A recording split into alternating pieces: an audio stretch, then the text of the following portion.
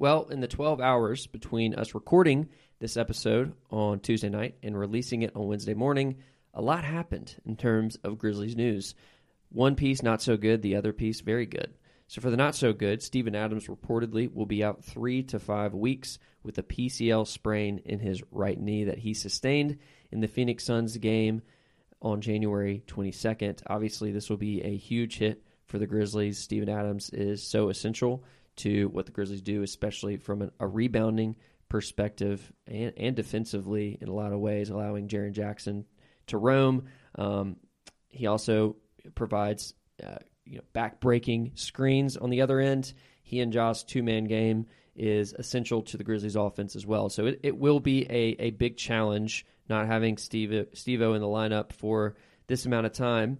If there was one stretch to where you had to choose for this injury to happen, it would happen around the All-Star break, and luckily that's exactly what the timeline suggests. The earliest Steven Adams would be back, most likely, is the February 15th game against the Utah Jazz at home. Notably, that is the last game the Grizzlies play prior to the All-Star break, where they take a 7-day rest in the middle of the season to both have the All-Star break festivities, but it is a time for everybody to reset before the fourth quarter of the season, if you will. Now, the first game after All-Star break is February 23rd at Philadelphia.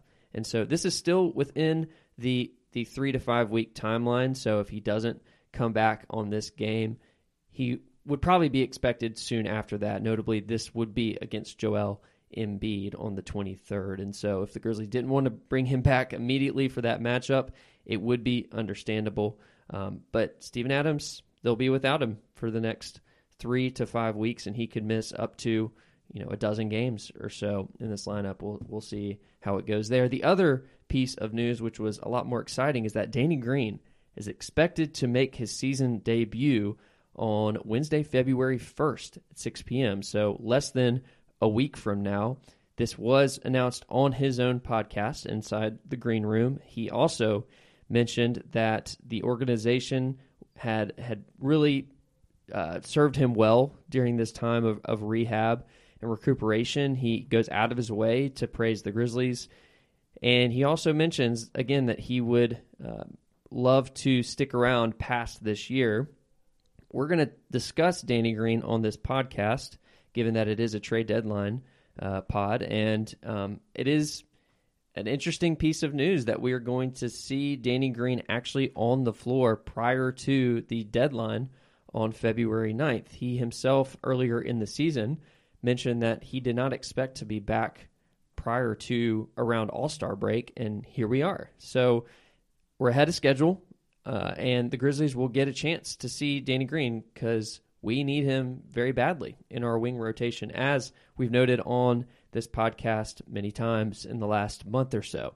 So big pieces of news there that have an impact in the next few weeks, and if we had known this, there might have been some more conversation about it on this podcast, but I think overall, everything that we discuss here would still hold true even with this news. So without further ado, enjoy the trade deadline primer with Matt Hrdlicka.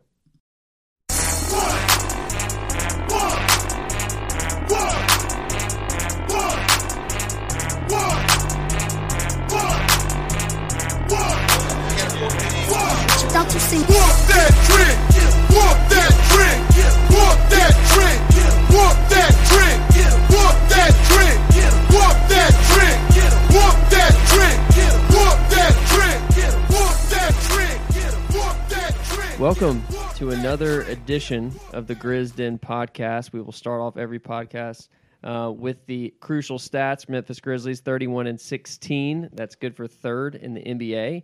They're 11th in offense, still holding on to first in defense despite a recent 3-game losing streak. I'm here with Ty and Kraft, but we also have a very special guest who joins us about this time every season, right before trade season really kicks off. It is Matt Hrdlicka. Matt, welcome to the show again. Thanks for having me, guys. Excited to be here. Talk some Grizzlies. Absolutely. Well, let's first get started because we're recording on Tuesday night, January 24th. The Grizzlies play the Warriors tomorrow night as the fourth game in a 5-game road trip, and it hasn't gone so far as planned. Matt, what have been your obviously we don't want to be too prisoner of the moment, but what have been your thoughts so far up to this point in the season, and then off of that, kind of where are the either problems or opportunities, as you could see from this recent losing streak that have been presented as we move into trade season? Yeah, so from a big picture standpoint, like you said, you never want to be prisoner of the moment. You never want to get too high or too low. When I think about how the season could have gone and what my expectations were coming in, pretty much everything the front office and the team has wanted to do has worked, if you think you look at their draft, they brought in was 5 rookies. The 2 that get minutes, Roddy looks pretty good. His numbers are terrible, but he looks like an NBA player. And that's there were some draft boards that didn't have him getting drafted. So that looks like, a potential hit. Laravia is still, going by the Santi Aldama rule, he'll just be awesome next year. So we got that to look forward to. Even the Conchar extension looks good. The front office made a bet in the offseason, and I was pretty skeptical at the beginning, and I kind of talked myself into it. But, the bet was we can get rid of Melton, we can let Kyle Anderson walk, and we'll be all right.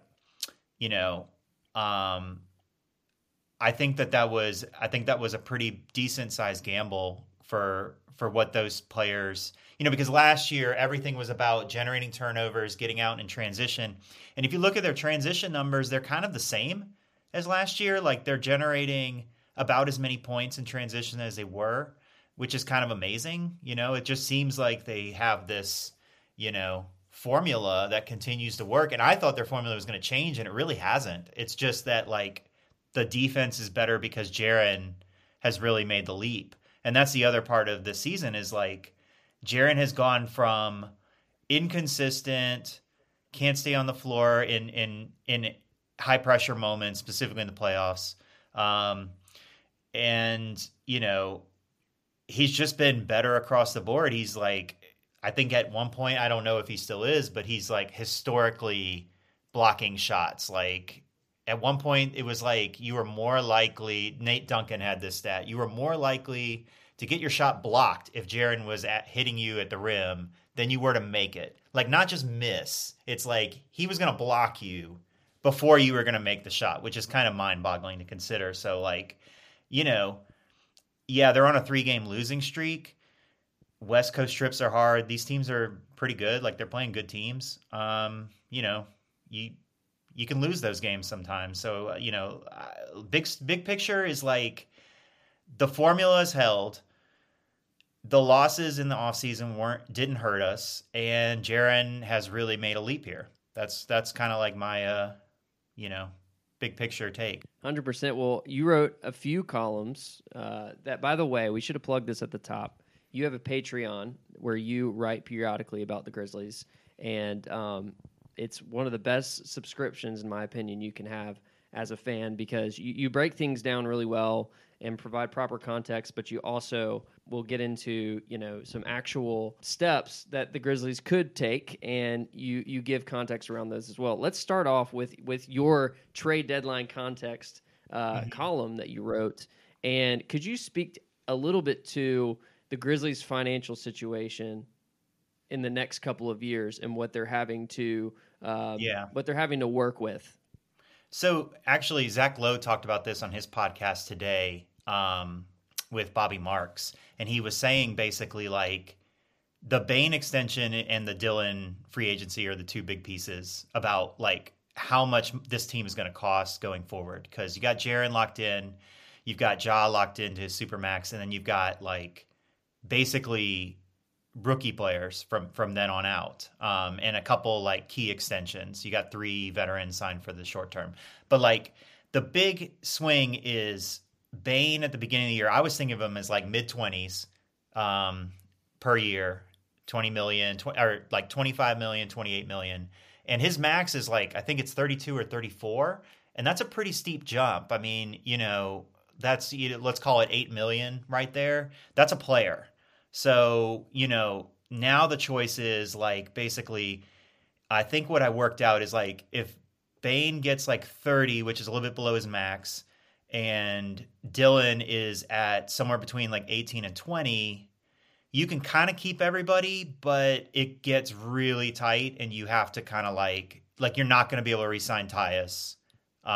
He's got this year and next. He's signed for next year, but after that, like, you don't get Tyus Jones anymore, or you are trading. There's plenty of ways out of it though. Like, you trade Brandon Clark, who will be starting like $12.5 million next year. You trade him for a first round pick. Suddenly you've got, let's call it an extra $10 million to play with. So really the choice is like, if you see the model of the team as like the 3 stars, Ja, Jaren, and Bane, and then the kind of like the plus one, Dillon, some other guy around 20 million, you have to sacrifice one of your depth pieces. It's either Adams, Tyus, or Clark. Or you're starting to do something like maybe you trade Zaire, and Jake, because Jake actually is going to have a big number coming up in like 2 years, a bigger number. So, some of the trades I was actually like, I'm more interested in trading Jake, just because his number is going to be higher than whoever we draft, this year or whatever. But that's kind of like the situation. It's basically that Bane has taken another step and is like somehow increased his usage, but also his efficiency. And he just looks like a star. So you pay the stars the money, and you can't get them for 25 million. You get them for 30 million. And that makes a difference. Where are you on Dillon? Because I know you mentioned, I think it was before the start of the year, as far as like things to watch, how the Grizzlies are in a bird's rights trap with Dillon. And they're at a point where, they can either trade him for an asset now, or they can risk losing him without having the cap flexibility to replace a player like that at his level. Where are we on Dillon at this point? I mean, we're still in the bird rights trap, basically. I mean, if he gets an offer and the Grizzlies decide to let him go, they cannot replace him. They have to trade other guys or picks to trade him. Gives him a ton of leverage, and it doesn't take much for an agent to be like, yeah, I got 22 million here. Can you beat that? They're going to start him. Can you beat that? 23? Okay, I got 23. It keeps creeping up, and at a certain point, you're not looking at trading one depth guy, you're trading 2. I don't think it'll get to that point, but I don't think they're going to trade him right now. I think that is too big of a risk. I do think he is, I really value his defense. He's a great defensive player. His ability to get over screens and his ability to ball deny is huge in the playoffs. You just can wear guys down doing that. And actually, one of my favorite trade targets is another guy like that. And I just think that it kind of it leans into the Grizzlies' superpower. I'd rather have somebody a little bit more efficient who was maybe a little worse defensively or kind of the same defensively, making that 20 million next year, because the team would just be better. I just don't think they're going to trade him. I think, if the season goes a little bit differently, I think those Dillon Brooks trade talks are a little bit more palatable to the team, but they're the number 2 seed. They're only trading Dillon for a better player, basically. They're not going to trade him to give up to get a first round pick or something. I always get sort of nervous about the culture, messing with the culture. Is that, when you think about these kind of trades, because I agree, I would rather, in theory on spreadsheets, have what you talked about, a player that's more efficient, that maybe even slightly less defensively. But that whole, when players are saying Dillon's the heartbeat of our team, you see how much he matters in pre and post game stuff and all those sorts of things. How would you think about going about that? Trying to wonder about there. What are your thoughts about that risk, taking that risk of trading? No, I think I was having a chat with somebody today on Twitter, and I was like, the more I am a fan of the NBA, and the older I get, the more sensitive I am to that. I used to just be like spreadsheet, like efficiency. That is all that matters, because there was so much to gain just by shooting more 3-pointers and playing faster and all this stuff that the teams basically. It's all filtered down. So like what's left is, you've squeezed that, and what's left is all of the strategy, all of the cohesion, all of just these guys know each other and they know like how to play together. And I normally do, like on another team, I would discount it. If I wasn't a Grizzlies fan and I was like, Dylan's too efficient. Look what he did in the playoffs last year, yada, yada, yada. But I mean, we all watch this team every night, and we know how important Dylan is. And there are just some nights that, like, the team just plays hard in general. They don't take nights off. I mean, and like the national guys talk about it, like they've just hit really good teams in the mouth, and the other team's just like, man, I don't want to do this tonight. Like, it's fine. You guys win, whatever. And Dylan, I think, is a lot of that. So, like, I don't discount it with him, But having said that, like, next season is not already written, Like, this stuff can change on a dime. Dylan gets paid. Maybe he starts thinking, I want to take more shots than because he has, like, ratcheted down his shots a little bit this year. They've got, like, this tenuous balance right now, where the shots are going roughly where they should. Dylan isn't making as many, but he has like valuable offensive skills too. Like he can draw fouls. Like he can just barrel down to the rim and get a foul. And there's only really like Ja's really the only other guy. Like Desmond doesn't do that. He doesn't just put his head down and get a foul. Maybe he will soon. I don't know. But like, and he probably does draw more fouls than Dylan. Like if I look at the stats, maybe he does. But there are times where like you just see, oh, Dylan's going to the rim and he's going to either throw up a crazy shot or he's going to try to get fouled, and he does it a lot. So like I agree with you. Like I don't discount his like the soft, value of his locker room and leadership and all that stuff, and just his like desire to compete on defense, I think does filter down. And it makes everybody else, it's just like Ja on offense, Like I've talked here a lot, but like Ja makes everybody else's life easier on offense because he's taken the hard job. So if he takes the hard job, Desmond can be the secondary creator. Whereas Dylan I got Steph tonight. Or shit, I got Zion. He's guarded Zion. He's guarded Cat in the playoffs. Like, I'll take that guy. It makes everybody else's life easier. Jaren can do his thing where he comes in from the weak side, and like that means a lot, because you replace that with anybody else, almost anybody else in the league, and that gets worse, So getting into, realistic trades, one thing that we did on our last podcast was do kind of a trade value ranking of where we ranked the Grizzlies assets right now. And overall, we all had, obviously Ja at the very top and Jaren and Bane right after that. And then once you get to 4, there starts to become sort of a debate. What would you put at that next slot in terms of their assets to trade? Yeah, Zaire probably. And then maybe the Golden State pick. And then Santi. Probably. Am I forgetting somebody? Because the thing is, you can't trade Brandon Clark right now because he's extended. More or less, you can't. You can trade him to a cap space team, but you can't trade him to everybody. And that matters. Like, that hurts his trade value until the offseason.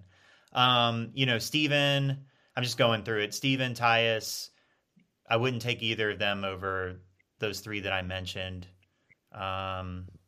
Am I forgetting anybody? Like Dylan's an expiring. The other team's going to be in the Birds' right trap. So, he would be behind Santi and behind Golden State pick.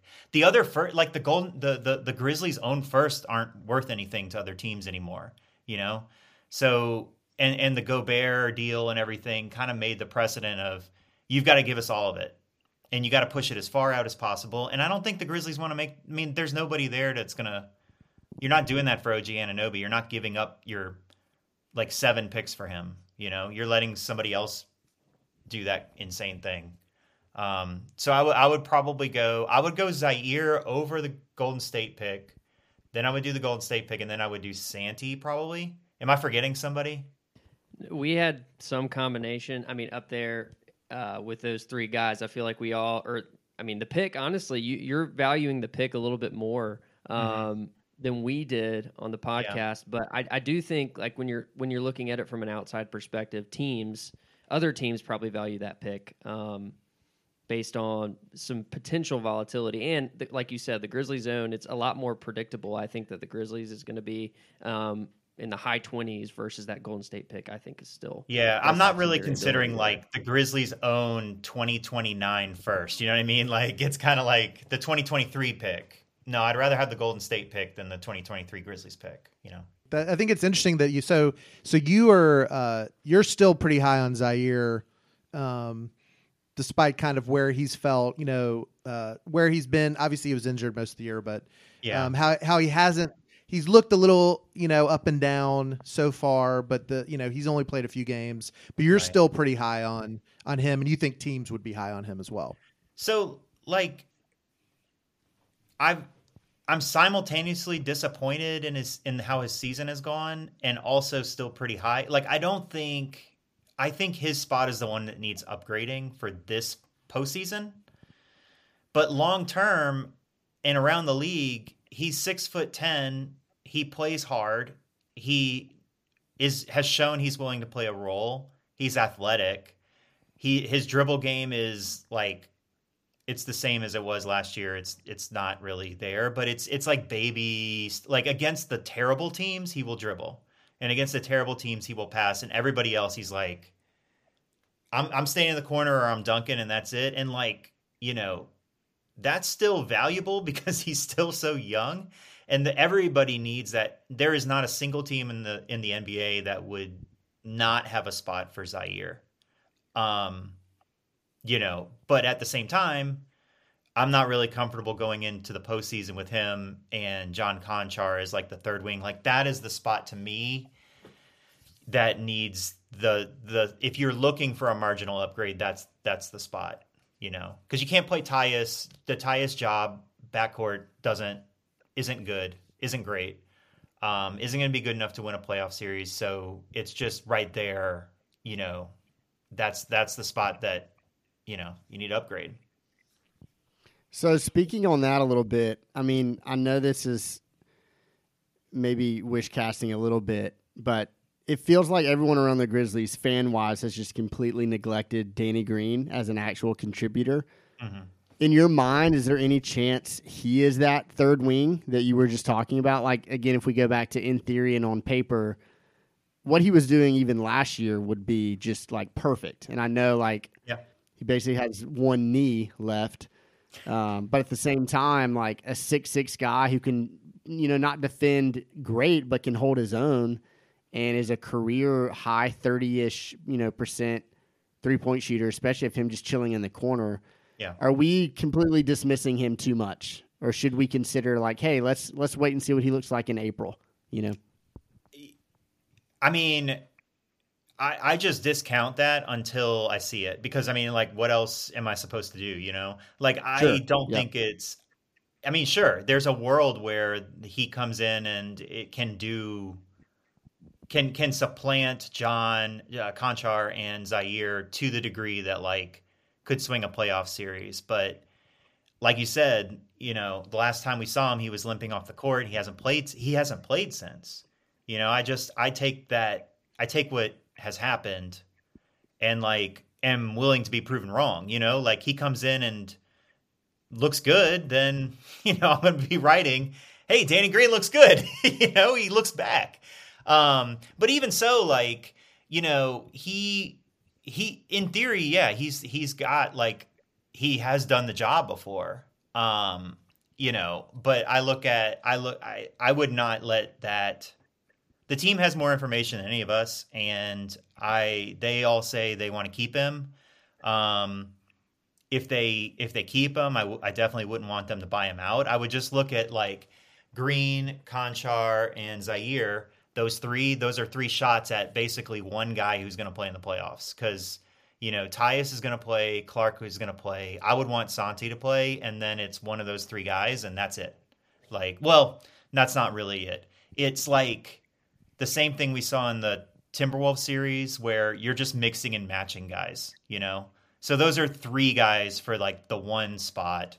And, if Tyus doesn't have it one night, maybe you take Tyus out and you roll Bane in as like break glass in case of emergency.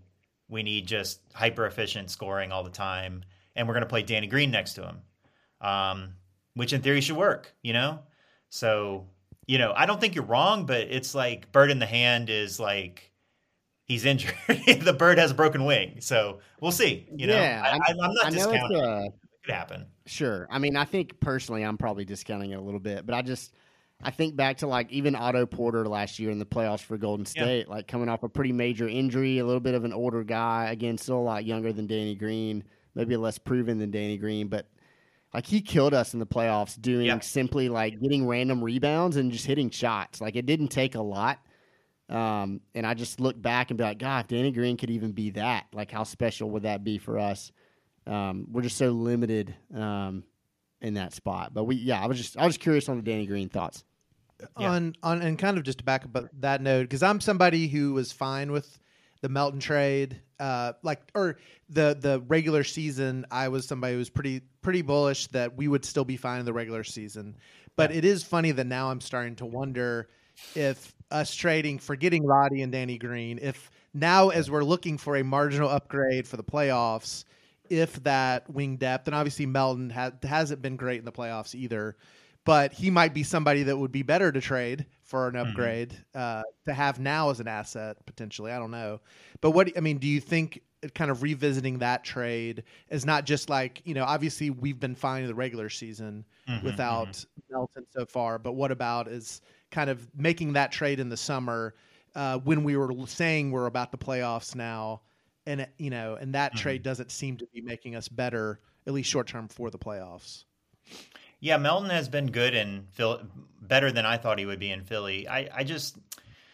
We had too many small guards. Conchar wouldn't have emerged, and that's not a reason to keep Melton to say like, oh, because Melton's better than Conchar, but like we just had too many small guys. We still have kind of like too many small guys, because we're really talking about John, Tyus, and Bane and Conchar are all relatively small. Like Conchar plays bigger and Melton played bigger, but in the playoffs, like that, you can't play all those guys. You're not playing, like we're talking about trying to play four big small guards right now, and it's not gonna happen. Like, or like one of them will be like the spot we're trying to upgrade.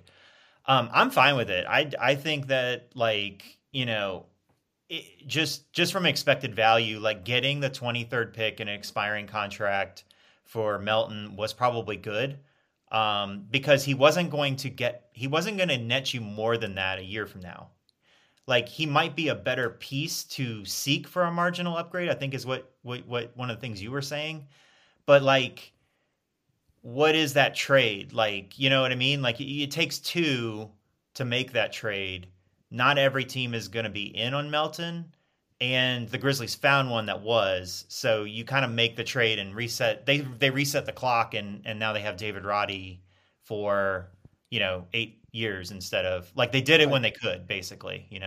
And I think also that's one thing too. Sorry to I saw you picking up your mic, but like the 23rd pick was just when they could do it, or whatever the Roddy pick was. It was when they could do it. If Philly had been the 28th pick, they would have done it at the 28th pick. It wasn't about like getting the 23rd pick. It was about drafting Roddy, and they knew they were going to get him wherever they could get him. So now, half an hour in, let's get into some actual trades. What are the top few trade opportunities that would get you excited? So like the best player is probably OG Anunoby. And in that type of a trade, you'd be sending out Dylan, probably. And then the other three that I think are pretty interesting, less so, is like Gary Trent Jr. And then the other two are Malik Beasley and Alex Caruso. Caruso is the one that I think, like, I don't think the Bulls are going to trade him. That's basically the only problem I have with this idea, because they still want to win. But Caruso gives you another point of attack, smaller defender who's actually probably better than Melton at the job you need him to do in the playoffs, which is ball denial, fighting over screens, positional defense. Melton was fantastic as like a pick your pocket, like off the weak side. Like he got steals by just getting in there. Caruso is more of like a smaller Dillon, basically. He just ball denies the crap out of people. So he would be like the number one guy. And also because I don't think the price would be like exorbitant for him. And then Malik Beasley, it's a worse defender than Caruso. Like he's probably overrated defensively, I think. Like I've never been super, super impressed with him, but he shoots. Like he shoots a lot, and he would definitely be probably the best 3-point upgrade for the Grizzlies. So as like your fourth or third wing, who like he's fine defensively, like he wouldn't kill us, and then he would just ratchet up our like, you know, the ball gets to Zaire in the corner so often, and like it hasn't been going in recently. If it gets to Malik Beasley, like it's going in. It's going up and it's going in. So those would be kind of like, and I think of those guys, Beasley is the most realistic because I think the Jazz probably want to trade him, and he's got a team option for next year, so he's not just a 1-year rental. Caruso's not a 1-year rental either. And then he gives you a little bit of Dillon insurance in case Dillon like gets crazy and frisky in the offseason and wants like, you know, over $20 million. You at least have an incumbent who can quote unquote be a starter. You know, you're taking a step back, but you're not punting the year, and you still have space to like develop Zaire and stuff. So those would be kind of like the guys. I'm not considering like Jay Crowder. I didn't even write about Jay Crowder because I just don't think nothing against him. I think he's too similar to Santi and like Brandon Clark, and like I think he's just a power forward at this point. So you mentioned Dillon in regards to the OG trade.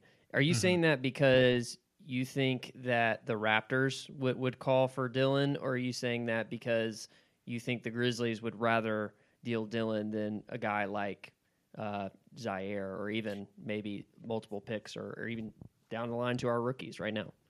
I mean, it just gets back to those like soft factors we were talking about earlier. It's like, who comes off the bench? You have now 6 starters, and you know, is OG coming off the bench? Probably not. Is Steven Adams coming off the bench? Well, that kind of jacks with your usage because he's so low usage. The other guys want the shots. So OG starts. Dillon probably comes off the bench. And is that going to work? Not from what I know about Dillon Brooks. Like, you can ask that man to do a lot. Like, he's willing to guard pretty much anybody, but not from the bench. So, you know, I don't know. I mean, they could do something wild where Jaren plays center and Steven Adams comes off the bench, you know, but I just think, like, I would assume culturally Dillon is, like, heading out either to Toronto, or if they don't value him, you find somebody who will give you a first-round pick, and that's part of the deal or whatever. Like, OG is pretty much the only guy that I would put Dillon into a trade for. Like, I think otherwise, you live with the team, you live with the model of the 3 stars plus Dillon plus the peripheral pieces, and that's your team. OG is like the only guy I would say, like, okay, that's worth messing with this, you know, to the degree that trading a starter is messing with it. So that's more of the reason. I think Toronto would value like Zaire and Jake. Like, they love 6'8" guys who can do everything. And Zaire's 6'10", so they can play him at center because they don't have any, you know? So, yeah. 4 NFL teams, 2 conference championship games, and only a few more shots to win big on the playoffs with DraftKings Sportsbook, an official sports betting partner of the NFL. Counting down to Super Bowl 57, new customers can bet just $5 and get $200 in free bets instantly. Not a new customer? You can feel the conference championship thrills with stepped-up same-game parlays. Take your shot at an even bigger NFL payout and boost your winnings with each leg you add up to 100%. Download the DraftKings Sportsbook app and use code TBPN. New customers can bet $5 on the conference championships and get $200 in free bets instantly, only at DraftKings Sportsbook with code TBPN. Minimum age and eligibility restrictions apply. See show notes for details. So sticking with the OG point a little bit, I know this has been like the topic, of discussion ever since his name popped up in the summer about he was maybe not quite content with his role with the team and maybe looking elsewhere and all that kind of stuff. And I kind of sold the thought. I kind of shipped it out like a week or two ago, and I was like, yeah, that's just not. Mm-hmm. I think it would take too much. I think it's just not a great idea, all that kind of stuff. And honestly, the last couple of days, I've returned to it, maybe because Dylan's really struggled, especially offensively, the last week or so. One of my things is if you just look at we saw your tweet earlier today about how you and Harrington had talked about that after we drafted Ja or something around that time. Yeah. I feel like the OG truly becoming available, if that is indeed true, is such a rare thing. It's this honestly kind of shouldn't be happening, right? Like a player of his caliber. I know he's not like an all-star and all that kind of stuff, but the fit on our team, it's just it's almost too good to be true that a guy like that would become available. So what I keep coming back to is should we really should we go for this? Why not kind of go for this? Because you mentioned Dylan making $20 million next year and all that kind of stuff. OG is arguably a better player, and that's what he will be making next year and potentially the year after that. So it's he fits in the contract category. He fits with our style. He fits everything. Yeah. And back to the, I get the culture aspect of things. I get Dylan's locker room presence is really strong, but honestly, offensively, he doesn't really play with a lot of chemistry with the other guys. He's kind of just doing his own thing a lot, regardless, right? So I feel like plugging OG, who's kind of played a similar role in very, good offenses in the past, I feel like it's just kind of seamless. So a part of me is trying not to align the stars. So I guess what do you think about? Don't want to get hurt. I don't want to get hurt. But a part of me is this could really change our franchise, not now, but moving forward. So a part of me is why would we not do this? I mean, there really is no reason to, other than you're going to get outbid, probably. I think he's going to the Pelicans. I just think they need two-way players way more than we do. They don't have any. They don't have if you look at their roster, they've got a bunch of offense players and a bunch of defensive players, and their defensive players can't shoot and their offensive players can't defend. They've got Trey Murphy, and that is it as far as Jose Alvarado, but get real. He they should go for him, but they're going to probably get outbid, and then you have to outbid the bid, and then now suddenly you're up to 4 first-round picks. I would definitely trade Danny Green, trade Jake Laravia, trade Zaire, put them all in the deal, put our 2023 first, I'm fine with all of that right off the bat. I'm even fine trading Dylan and getting another first-round pick and throwing that in the deal. Maybe it's 2, whatever. After that, it's I don't know. That's a little bit too much. Because at least then I can talk myself into the Golden State pick being possible, shot in the dark that maybe that's a lottery pick and we can reset and draft, a guy there. But starting to talk about trading the entire draft where you're locked in, I'm not so concerned about the picks. It's that we can't make a trade after that. You're locked in and that's it. And OG, then you're in the bird's right trap. If I had a crystal ball and I knew what was happening with the extension rules, and because he's not extendable right now, you can't extend him because he's going to want too much money. It's the same thing with Dylan. If I knew the extension rules were loosened up, I would throw in more, probably. Because I agree with you. Why not do it? Like, he's better than Dylan, probably. He's probably better than Dylan. And if I knew Dylan was okay coming off the bench, then I would throw in more and keep Dylan, you know?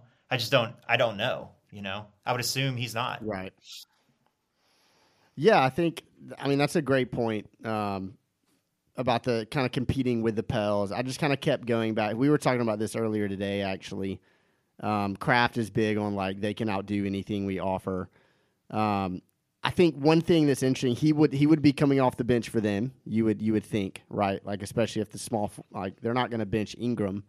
Would Zion play the 5? Like, I don't know where that goes from there. Like, maybe he would. I'm not sure. It would get sticky, right? Yeah. Similar with like us keeping Dylan. Like, that would be kind of strange. And kind of to your point, like, I was just looking at their roster for like salary matching purposes, and it's like Devontae Graham, is that their salary match? Like, what are they? You know, the Raptors don't value him, neither does another team. So, like, if we were to involve Dylan, like a team that comes to mind, like, what do you think Cleveland would give for Dylan? Like, they are starving for a 3-guard that can do what Dylan does. Do they have anything? I don't know if they have anything left. They've got a. I mean, they have a couple. Plus, JB loves them. They have a couple future firsts they could throw in. They have Isaac Okoro, who's a younger player they could throw in. Like, they have some stuff, and I don't know. It's just an example of, like, I feel like if we did involve Dylan, to your point, not necessarily going to the Raptors, but like, who's to say the Lakers wouldn't be dumb and throw one of their future 27 or 29 somewhat protected for Dylan on that roster? Yeah. Like, they could definitely use him too, right? So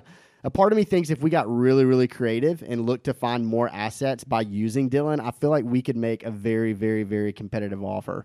So I'll just stop there. I'm talking myself into it.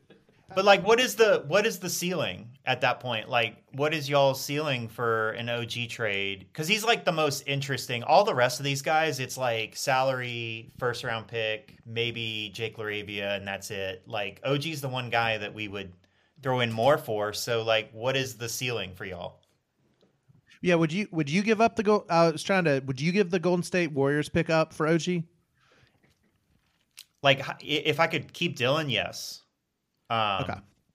I would, because you're still probably talking about, like, at best the 12th pick or something, you know? So I would do it. I think if you look at our ceiling now, and like, if you ask yourself the question, like, what is our current ceiling consider, you know, involving our future first and all that kind of stuff, like, what is it now? And I think if you just take away some of our future first and even take away Dylan and Zaire and add OG, I still think it's higher. I really do. I know, you know, Jenkins is the biggest proponent of a 10-man lineup, just regardless. That's just what he's going to do. But if we ever shrunk that down to like 8 or 9, and again, the value that we've potentially picked, because I kept thinking, I was like, God, we used so many first-round picks this year. Yeah. We're going to have to do something with those. Those guys are going to have to end up playing. Like, we value them in some degree, right? So, like, who's to say Roddy doesn't develop into a really good player in a couple years? If we hang on to Jake LaRavia, like, who's to say he doesn't really pop in the future too? And, like, Yushin Konchar, we've locked him up forever. Who's to say he doesn't marginally improve to become your 9th, 10th man? I just think, like, comparing ceilings, I get the Zaire loss would be pretty big, but I do think adding OG, if you just pluck him in that starting lineup, I think our ceiling increases.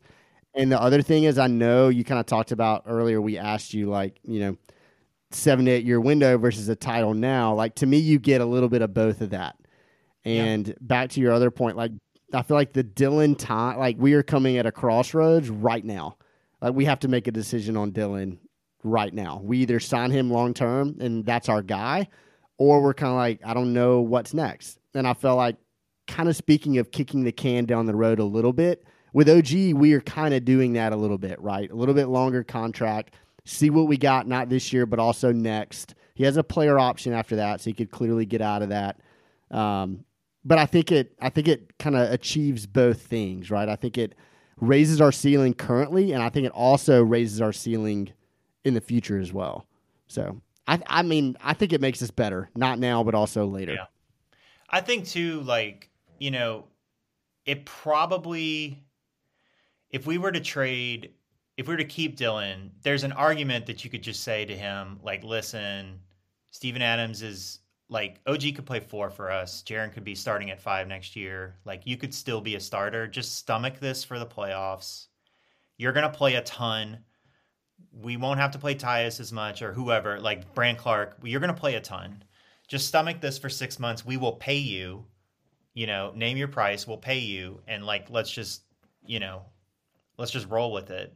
The main thing out of that trade is I don't want to get to a point where we have to wait until like 2025 to make another pick. You know, like I don't want to trade our 2023, forget the Golden State pick, the 2023, and then our 2025 pick. That gets us into like, we can't make another trade of a first round pick for a really long time, like in season. Not that we would want to, but you know, like that gets tough. That gets tough. Now you have to find teams who will give you value. They not only have to want your players, they have to give you value. They have to give you what you want for your players. Going back to the Melton trade, that's why we did the Melton trade. They gave us what we wanted, you know. Now we have to find somebody who wants Steven Adams and will give us what they want or whatever. So, yeah. Sorry. I mean, go I think ahead. that's a really I think that's a really great point. Because I think in my mind it's like, well, we've gotten 30th picks before from teams because they'll give them away to us, you know, on draft day, so we don't need that. But it's really having that asset as a trade piece going forward that makes it super important. I think that's an awesome point. Yeah. You don't want to turn it to the Hawks. The Hawks can't do anything right now, you know? They got to find somebody to take John Collins, and nobody will give them what they want for John Collins, and they're just screwed.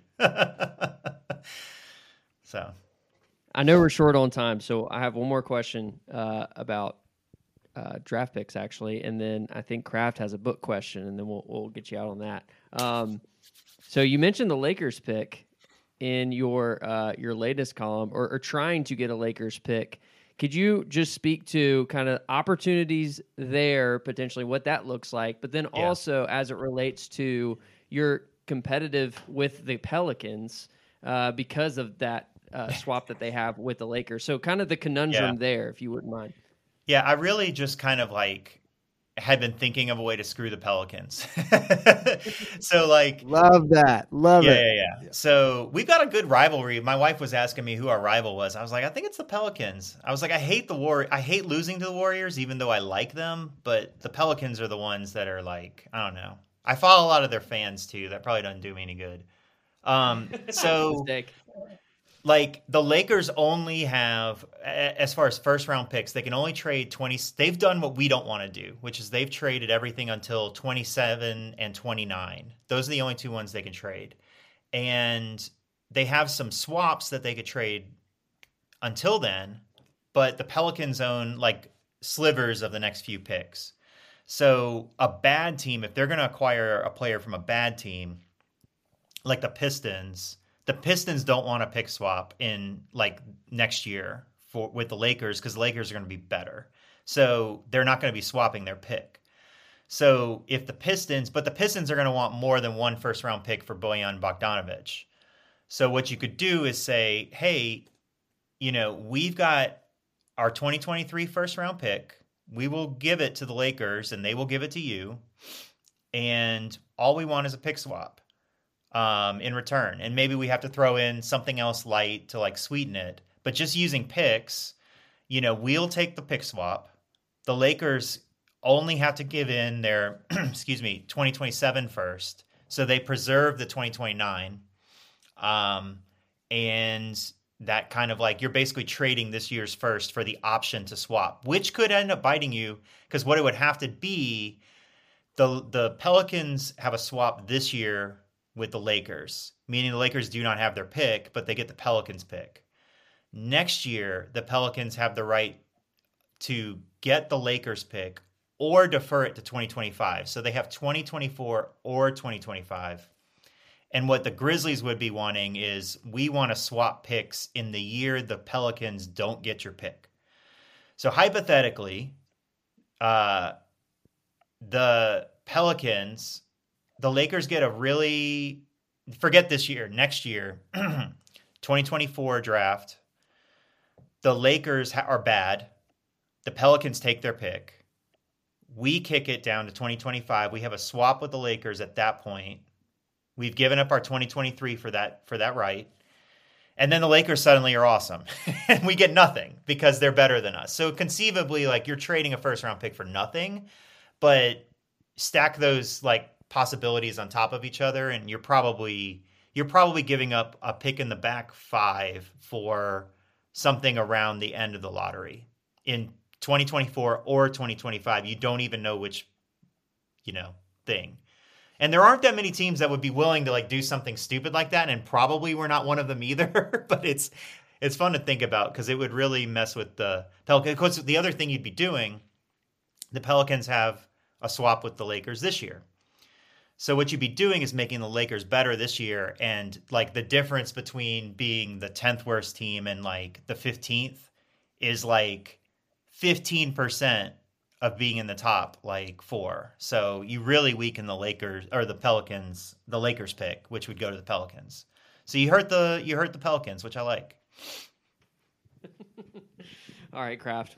You have any questions? Did that all make sense? I just gonna ask. I feel like I always because that's a part of the Patreon I like too, is when you give out the book recs, because I love recs. But I was gonna just ask you for 2 recs. One would be a sports book, and I'm going to throw out like basketball, obviously, but also I know you're a soccer fan, and I'm someone who loves soccer but doesn't understand it like I understand basketball. And some people would say I don't understand basketball either. But if you have a great book on either of those subjects, and then my second one would be just a great book rec that you think even someone who's not like really like who took a lot of literature class in college, or that somebody that you just think is a great book that you would hold up as a great book, but also is just very readable that everybody would enjoy. So the soccer books that I've read are they're like analytics driven. So, and the problem with the soccer analytics, like the public stuff, is that it gets out of date super fast. There's a book called Soccernomics, which was written a while ago, which is still like some of it's outdated, but it's pretty good. I actually just picked up Ryan O'Hanlon's book, which he used to write for The Ringer and now writes for ESPN. It's called Net Gains. I haven't read it yet, but I'm pretty intrigued because he's smart and he writes about soccer in like a really it's nerdy, but it's like accessible. So I'm excited to get in that one. Net Gains is one. Okay, basketball, cool. There's a good one. I mean, 7 Seconds or Less is really good. But there's a book by Pat Conroy called My Losing Season, and it's he was a point guard at the Citadel in college, and it's his memoir of his senior year in college, and it's really good. I've read it a long time ago, but it always stuck with me. It's called My Losing Season. So those would be the basketball and soccer ones.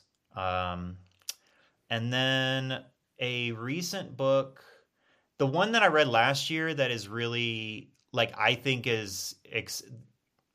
I'll give you a couple. So there's one last year, it was called Sea of Tranquility. It's by Emily St. John Mandel.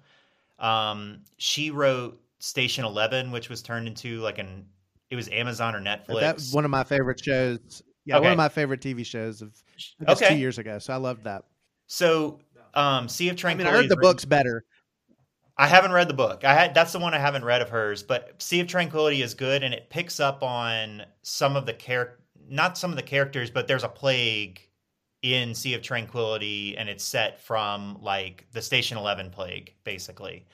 But it jumps around in time. It's really good. There's another book, if you kind of like are a sci-fi, not super, super sci-fi, but kind of sci-fi. There's a short story collection called Exhalation, and it's by this guy named Ted Chiang. He wrote the short story that the movie Arrival is based on. If you like the movie Arrival, Exhalation is really good. Like everybody that I've read that has read that book has loved it. So, and it's short stories. So like you don't like a story, go to the next one. But there's like 3 or 4 that are just awesome. Yeah. Thanks. Those are awesome. Thanks. Yeah. last question. Odds that the Grizzlies do a trade. Like a decent sized trade, right? Because I think like they could find trade. Tillman a spot, you know, and do him a solid for a second or something. So I'm gonna say less than 50%, but I think they should. I wrote this in Patreon. Like I think they should make a trade. I think if they're thinking, nah, this is good enough, I would prefer an upgrade myself. And that, I mean, y'all know, like reading my stuff, I'm always thinking about the long term more than the short term. And I just think this is a unique year. Like you never know, Ja could get hurt next week, let alone next year. And like, you know, that's a burned year now. So I just think you need to push your chips in, even for a marginal upgrade, because marginal upgrades are what win you series. And if the Grizzlies are already good enough to win one or two, they just got to win one or two more, you know? So yeah, I mean, I would say like 40%, 35, 40, but I think they should. I think it should be 60, you know? Well, Matt, you've been more than generous with your time. We really do appreciate you joining us tonight. We will put the Patreon link in our show notes. You should all go and subscribe, and you will have incredible Grizzlies content consistently. So we thank you again for joining us, Matt, and we'll see what the Grizzlies do. Yeah, guys. Thanks a lot.